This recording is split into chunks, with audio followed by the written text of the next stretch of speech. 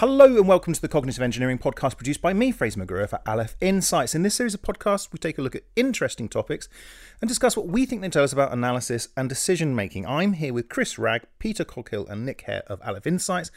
And this week we're discussing Nick's new frying pan.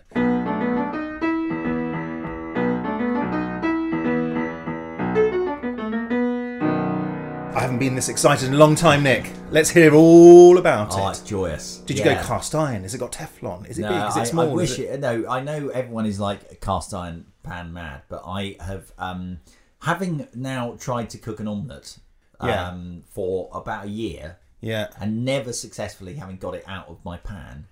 I decided. I decided. It's still there. I decided to go for a non-stick. I'm afraid, but it was a Le Creuset, so it was preposterously expensive and extremely good. And at the same time, I got one of those spatulas, those silicon spatulas that these chefs use. Yeah. And it is an absolute joy. It's so nice. You move the eggs around and they move. You push them and they move. They move to where you're trying to make them move. They don't just sit there and they don't fall apart. It really is a life changer. And now I can make omelettes. I can make delicious fried eggs without having to scrape them off. This might sound rhetorical, but it's not. How did anyone do fried eggs before? Thing? Because I think the problem here is you. Well, we got some old non-stick in inverted commas. I'm doing air quotes here. Yeah. Non-stick frying pans, but the non-stick has over the course of about 20 years lost its non-stick character. Okay. So now they basically stick frying pans, especially when it comes to eggs. And it really, made me think. Well, this was it's not cheap. A Le Creuset non-stick frying pan. We're talking above £100, right? Really, Jesus. But it is bloody worth it. I mean, I'm going to have that pan I'm going to have that pan for 20 years more. Possibly. Don't put it in the dishwasher. So we're talking about a £5 a year for what is essentially a flipping brilliant frying pan. Yeah. And flipping brilliant well, indeed, and I just the joy of being able to do that is so easy. It's so nice, and it just made me think. Well, look, do we spend that's not a great deal of money if you think about the length of a frying pan will be in your house. Do we spend too much money on big things and not enough on the small things? So how the little pleasures in life of having a nice frying pan. Do we neglect them too often in pursuit of things like a new car? Brilliant question. Yes, I was about to say that's it's actually quite a lot to spend on a little pleasure, but it's, as you've explained, really, it's not really, if we compare it to like a house or a car or something. I mean, the obvious direction at this moment seems to be to ask each of us, what's the one small thing in your life that, has really changed things for you? And then I guess we can launch into we could do that at the end, but let's do it now. Okay.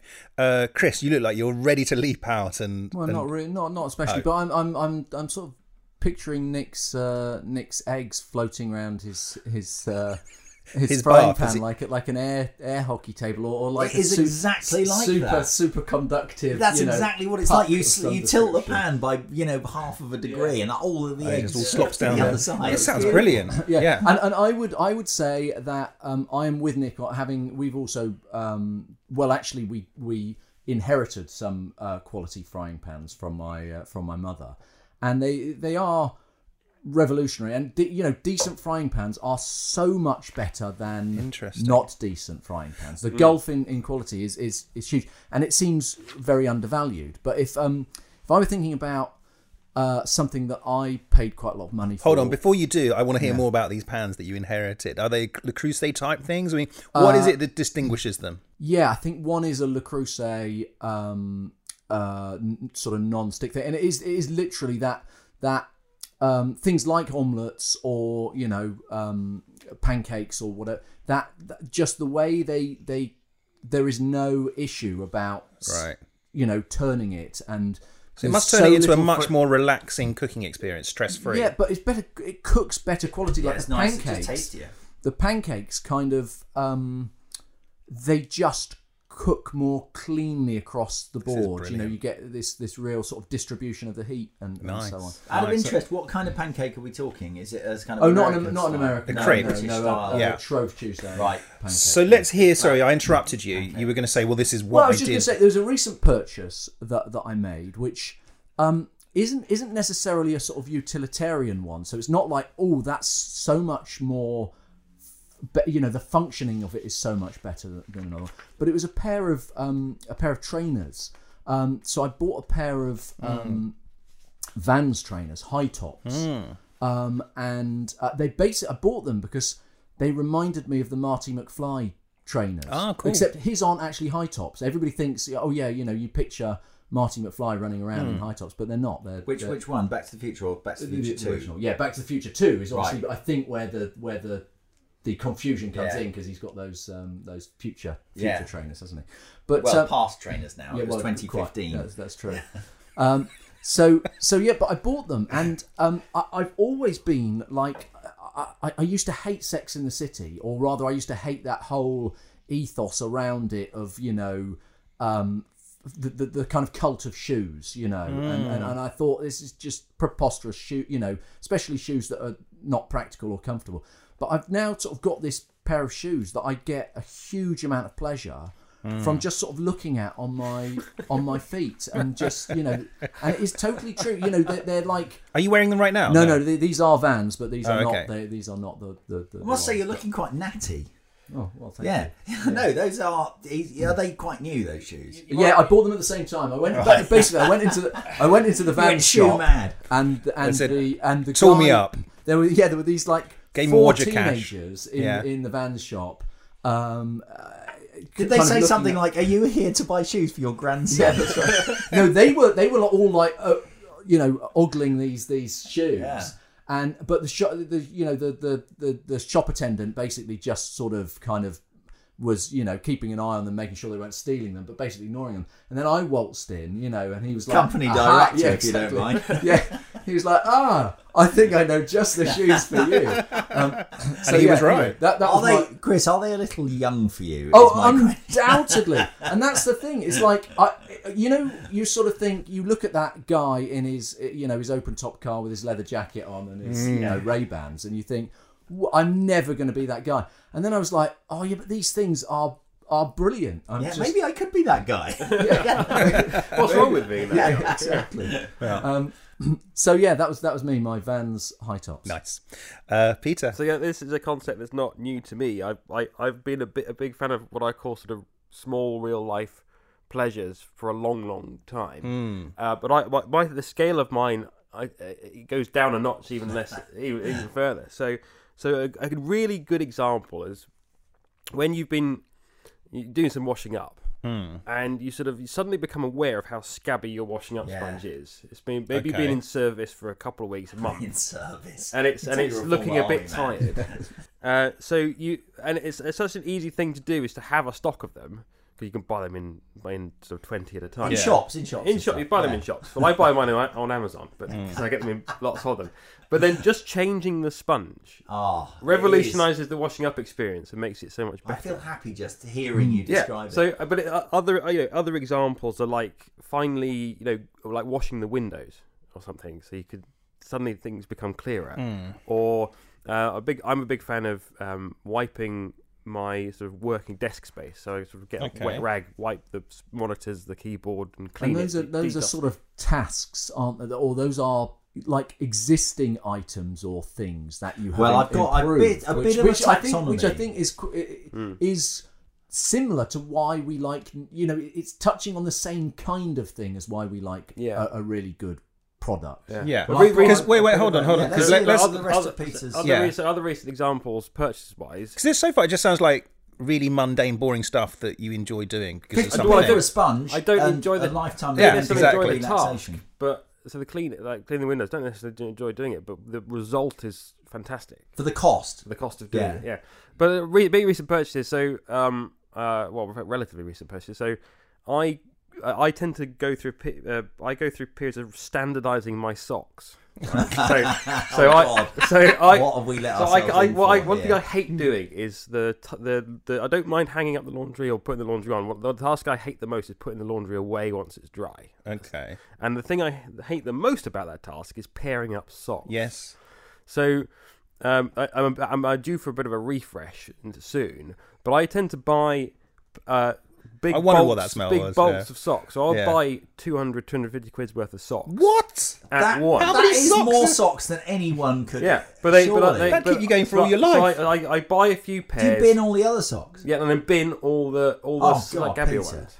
So that all my socks are then the same. So there's no question about pairing. You just pair. I remember when they brought out these socks about 10 years ago with the coloured That's toes. what I have. That's what I do. Yeah. And the argument that they made was, well, this makes it easier to find the pairs. Yeah, and I was like, but you'd only need to find the pairs because you put stupid different colours on them. Yes, exactly. Like, why can't I have an orange toe and a blue toe together? In the old days, they would just be black socks. Now my strategy is I go on a sock scout and I buy different types of socks, try them out for a few months, see which ones I like the most, and then take them back to the shop if you don't like them. Well, no, just they just go into like the junk socks collection, which is growing, obviously. It's a skip. Now I have settled on a make and a style of sock that I like for basically everything. I will now go and buy maybe 10 pairs of that sock, and that'll do me for 5 to 10 years. Okay.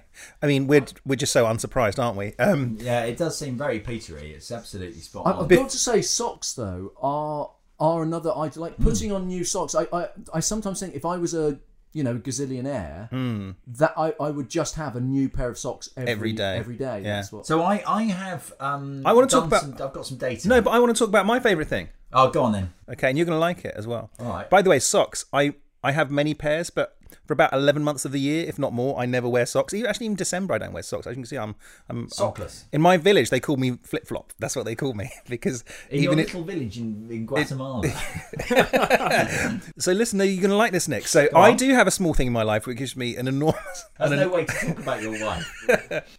No, so you're going to like this. Okay, I was here once in a podcast recording, okay, and you did something that made me just go, yes, I like that. Right, I'd love to know what it is. What it is, out of your pocket, you got yourself an extendable back scratcher, okay, and he's reaching for one, and there it is. It lives on the sofa. And he started scratching his back exactly as you're doing now. Okay. Now I often get quite an itchy back. Okay, and I saw this and I thought, yes. And that same day I went on to Amazon, and I bought myself. You get something like £5 for a quid or £5 for a £5. Yeah, we don't want to hear about your back scratching. And if I don't have it with me, but I take it everywhere. And in fact, if I'm going away for the weekend, there's only at least 2 things that I make sure I've got to have those 2 things. And it's a toothbrush and a back scratcher. If I got my back scratcher with me, I am happy. Okay, I love it. What I'm very pleased about is all of these examples fit very nicely into this taxonomy that I've developed. And bear in mind that this is primarily anecdotal, right? Because there's not really data on what people find pleasurable. So you have to do things like look at Reddit threads called "What's Better Than Sex" and stuff like that. Okay. But having looked at a number of these now and boiled them down, I think there's basically 5 things, right, which are the stuff that people consider to be essentially either cheap or free or just relatively easy to get pleasures. And they are, first of all, sleep. I can't put that in another category. It is simple as that. As humans, we need to get some good sleep, and people love a good sleep. Yeah. Second, physical relief. So this is where the old scratching an itch comes in, right? But also a really good wee or a good poo. We've all been there. That there's that line, isn't there, in Glenn Ross, where he says, "Did you ever take a shit which made you feel like you've slept for 10 hours?" Or a good good sneeze. After you've been wanting to sneeze. So there's that. But also things like a cold drink when you're feeling hot, or a nice meal when you're hungry. But also I would put into this category the removal of a painful condition. So i.e. you get surgery, or you get that, the tooth out which has been bothering you, or the in my case I go for microsuction for my ears every 6 months, and it's wonderful. What? They get rid of the wax by sucking it out with a Hoover, and it's I didn't know this was a thing. Joyous. Right. So then I would put almost I considered putting these in the same category, but I think they're different, which is sort of strategic life level relief. This is quitting a bad job, or dumping someone who is annoying, or or one of the key ones. This crops up all the time on these lists. Something that you're dreading gets cancelled. A meeting you really don't want to have to go to is cancelled, or which is wonderful. But also having removing the sort of financial worries about things. Getting rid of, essentially removing sort of dread. I think all of that boils into removing dread, removing an mentally annoying. Whereas the last one is sort of physical. This one is sort of mentally annoying things get removed. Finishing stuff. I think I would put. I'm feeling really relaxed now, just listening to this whole list. Having a house cleaned, but also doing a task. Just simply getting a thing off your to-do list is a really nice feeling. And finally, is freedom. Now, into this category, I would put some diverse sounding things, but I think they belong together. First of all, going to bed after a hard day, knowing you don't have to get up the next day. Going home, playing a computer game, raining outside, patter of rain on the windows, nice music playing. Or driving down an empty road, possibly in the south of France, with some music playing. That basically freedom. Like, I don't have to be anywhere, and I can do what I want. So there we are. So just to summarise, sleep, freedom, finishing stuff off, and mental relief and physical relief would be my 5 things. And then we can talk about what our strategy should be, like what we could recommend to people. What's a good way of getting one of those things? But hold on, where does our things like our back scratches and pans fit into all this? Physical relief for that one. And in the case of a pan, I would say I would put it into the relief category because it is basically removing a nuisance. The nuisance being my eggs were sticking and they're no longer sticking, and it's like that is exactly like scratching an itch to me. Maybe it should be like strategic life stuff though. It should be in there. Change jobs. Get Should we do more of that and less of the buying a new sponge? Yeah. But I think it is interesting if you think about it. Before we move off, basically, I think a lot of the things we talked about actually come down to removing a nuisance. Yeah. They're not, oh, great, this pan is brilliant, and that takes me up a level. It's very much... I'm now in the pan club. Yes, I used to be annoyed by eggs, and I'm not now. I'm not annoyed by them anymore, and that feels like a relief to me. So I'm not quite sure where we're going with the discussion. Do you know what? We've been talking quite a while already, but I'm really enjoying it. I want to hear from Chris and then Peter. Take it whichever way you want to go. Yeah, well, I was just thinking this idea of whether something is removing an annoyance or increasing a pleasure. I feel like that's almost... I haven't explored it mentally, but I feel like that's almost a false distinction in some way. That pleasure is... it's difficult to think, well, how much more unsticky could my frying pan get? Is that improving things?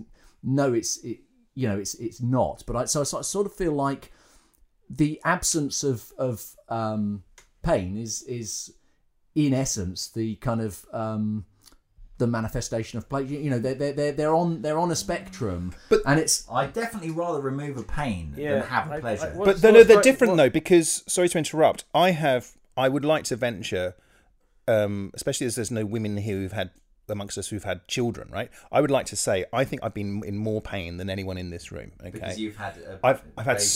Because I have had it. No, because I've had so many accidents, and one of them, my arm's broken really badly. And my point is this: I think there is a difference, because I remember thinking there, lying in a world of pain, and thinking, once this is gone, life is going to be so good, and I will forever appreciate not being in pain. But the reality is, of course, is that when it goes away, you just go back to your normal grumbles and stuff. So I think there's a difference between not having pain and experiencing something that's pleasure. Yeah, and I suppose the other thing is about sort of perception. And so if you're searching for value, you probably want to find the things that, if you want to find your simple pleasures that you can afford and that are going to give you a disproportionate pleasurable effect, or disproportionately remove discomfort. You want to find the things that are particular to you that aren't to other people. So you want to sort of look for, like Peter and his socks. It might be other people don't get as much pleasure out of socks, so Peter can buy his maximum amount of pleasure in that field, because most people aren't sort of aren't oriented. Aren't sock orientated. But for me though, it's the absence of the pain in the bum of pairing. You're wearing your socks in the wrong place, by the way. Yeah. It's the pairing issue is a major driver for me. Yeah, but I think, but also the of having socks, because I hate cotton socks because they're always uncomfortable. So nobody buy me socks, please, for God's sake, don't buy me socks, because I will just not wear them. It sounds like you've got enough, to be honest. So I probably won't. But it's like finding a nice, comfortable pair that I can then also just have the convenience of not having to worry about pairing them when I silk stockings. Probably. Just by the way, I wouldn't have normally brought this up, but you've got some sort of logo or something on the bottom of your socks, Peter. Yeah, well, and yes, also, so those need to be paired, first of all. Second, this is... Well, no, he might have another 200 identical pairs. Yeah, but they're all identical. But so presumably the text... Does the text... There is a left and a right. No, these aren't left. What do they say? Danish Endurance. Yeah, these are nice merino sports socks. And by the way, for late September, as we record this, it's really hot to be wearing socks like that. Anyway, I'm getting too hung up on the sock. I've got a sock theory, which that's not another podcast, I think. Look, Peter, are we drilling into what makes happiness happen, or are we just talking about socks? I think an interesting thing from your analysis. None of those sort of pleasure centres, pleasure taxonomy centres, generators are about owning a thing. That's right. They're not like nobody said, buying a new iPhone makes me extremely happy. Yeah. And none of them are about sort of like social notoriety or being famous or anything like that. Yeah. They'll be saying, I had my, my Instagram video went viral like that. And therefore intrinsically happy as a result of that. It's all about just sort of, as you say, removing displeasure or removing inconvenience. And so is the implication that we ought to spend more time removing... well, as I said, I think this comes down to kind of removing nuisances primarily. It feels like that's the first thing to do. Should we spend more time doing that and less time trying to be, YouTube influencers and stuff? Yeah, new cars, holidays. This is where the distinction I feel sort of is difficult, because maybe, right, anonymity is the displeasure, right? And fame is the removal of anonymity, right? Or you could say, well, they're chasing, they're trying to go up a level, I see why it's problematic. Yeah.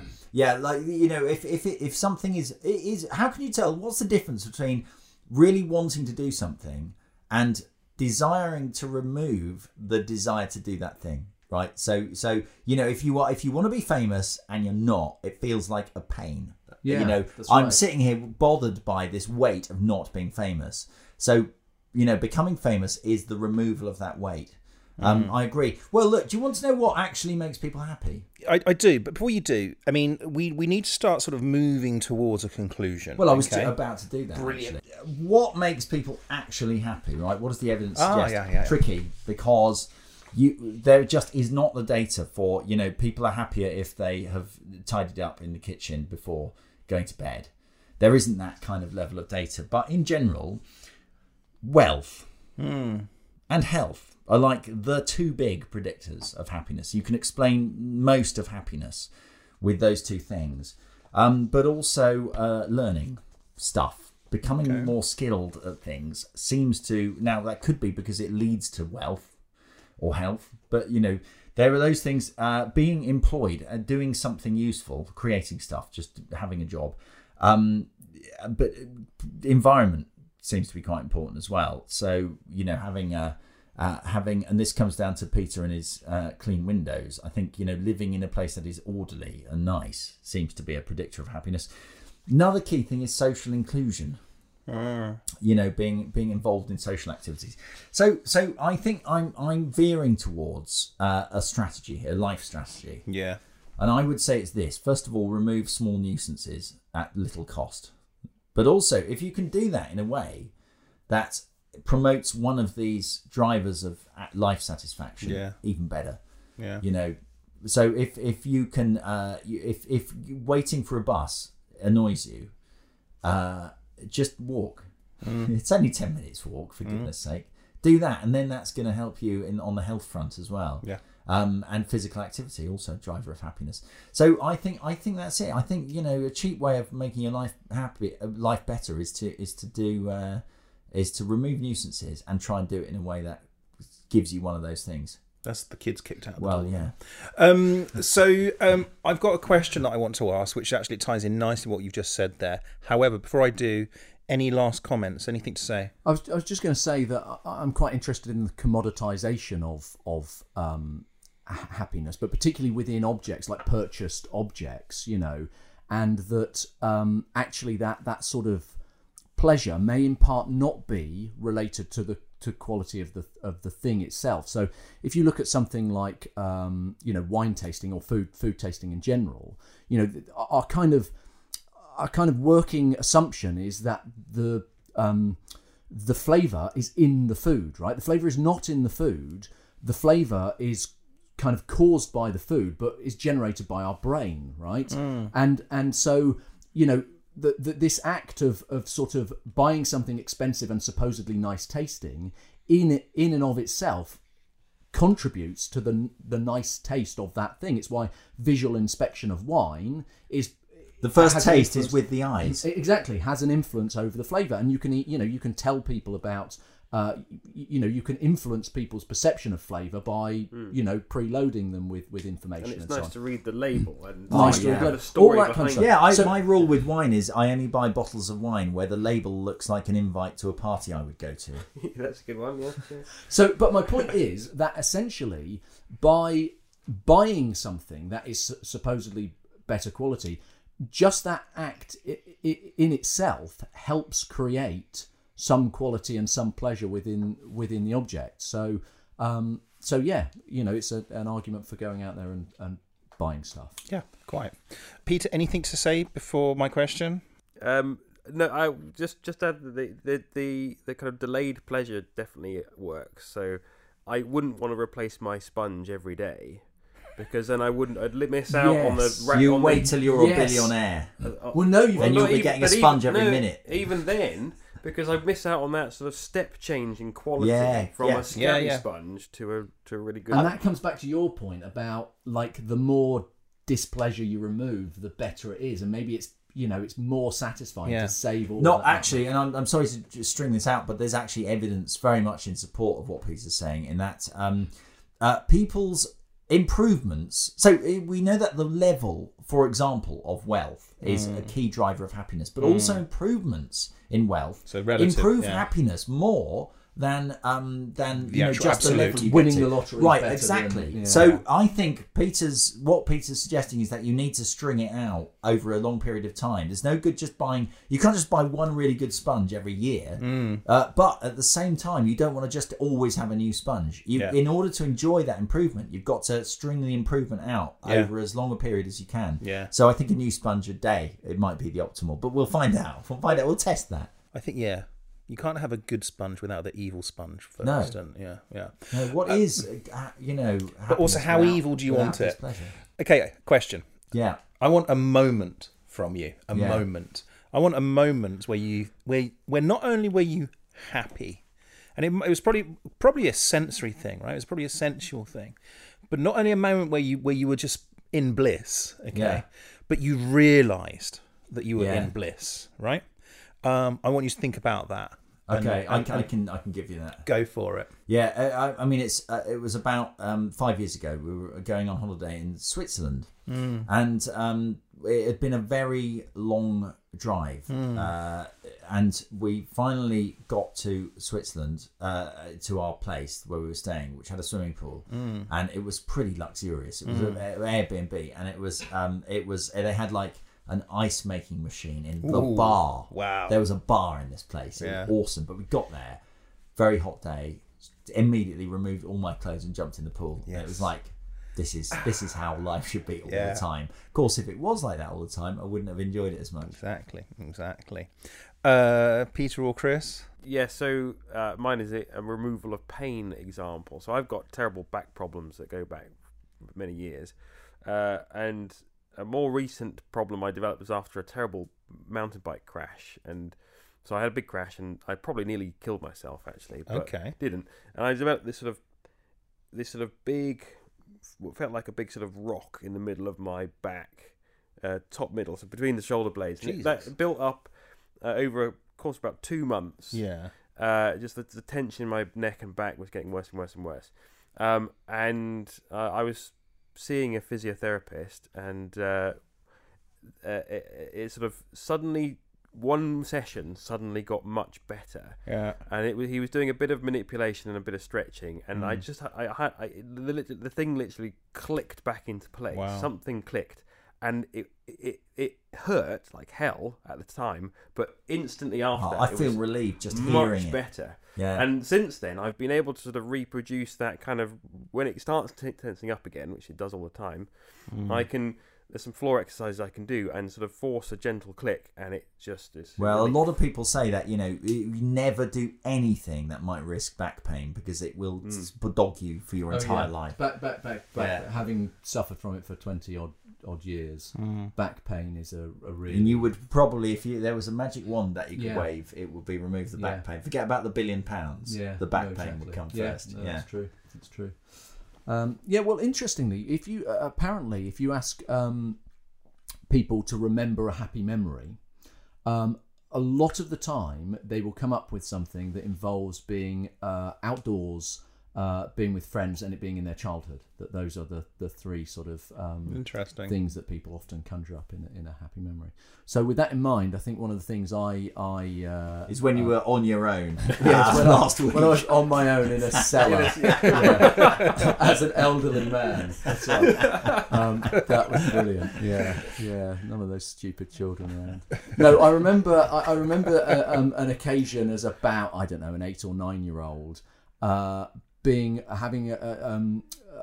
having a backie on somebody's bike, and going through these trees, and it just being like we were totally out of control and should have been terrified, but it was just, you felt alive. It felt alive, exactly. It was just that sense of like, this is brilliant. And I guess the soundtrack would be something like the Safety Dance by Men Without Hats. That's right. It's got to be the late 1980s at the time. Yeah. There are some, I'll say mine, there's some sort of, commonalities amongst these, but mine is July, I think it was 1999. I was in Brazil at the time, and it was right at the end of my time in Brazil, so there was a certain sort of sadness, melancholy. A certain melancholy about it, or saudade as they say in Brazil. And one of the last weekends there, I was with friends, and we'd gone to this part of Brazil where you can hire buggies, or someone will drive you around, these dune buggies. And so for about I wish I could be more succinct when I speak. So do we. I have to listen back to this when I'm bloody editing, by the way. Yes, so dune buggies in this, and they do have dunes in this part of Brazil. Couple of mates, a load of mates, zooming along. We'd had a wonderful day outside, glorious sunshine, and I was sitting on the back of this buggy, and just breezing along this highway that's overlooking the Atlantic, palm trees. It'd been a wonderful day. I'm feeling happy. Yeah, and I was sitting next to my girlfriend at the time, my new girlfriend. Who was she? And I was deeply in love with her. What was she called? She was called Karina. And that's your wife's name? It name? Is my wife's name, yeah. That's adorable. And what are the chances of meeting two? I know it's made life so much easier. Yeah. I tell you, it made life so much easier. But I remember the moment and just thinking, this is just such a wonderful day, a wonderful moment. And I also remember thinking, I would be happy to die right now. Well, because, thank goodness you did. Yeah, and I was just so happy. So that's my memory. I feel happier having listened to all of this, and I hope our listeners do too. Exactly. So we'll wrap up there. As always, thank you for listening. If you've any thoughts or suggestions for topics, you can email us at podcast@alephinsights.com. We'd love to hear from you. Also, if you've enjoyed the podcast, what should you do, Chris? you should smash the like button with your very expensive frying pan in a slapstick comedy way. Indeed you should. Thanks for listening. I'm Fraser McGrew. We've been here with Peter Coghill, Nick Hare and Chris Ragg of Aleph Insights. Until next time, goodbye.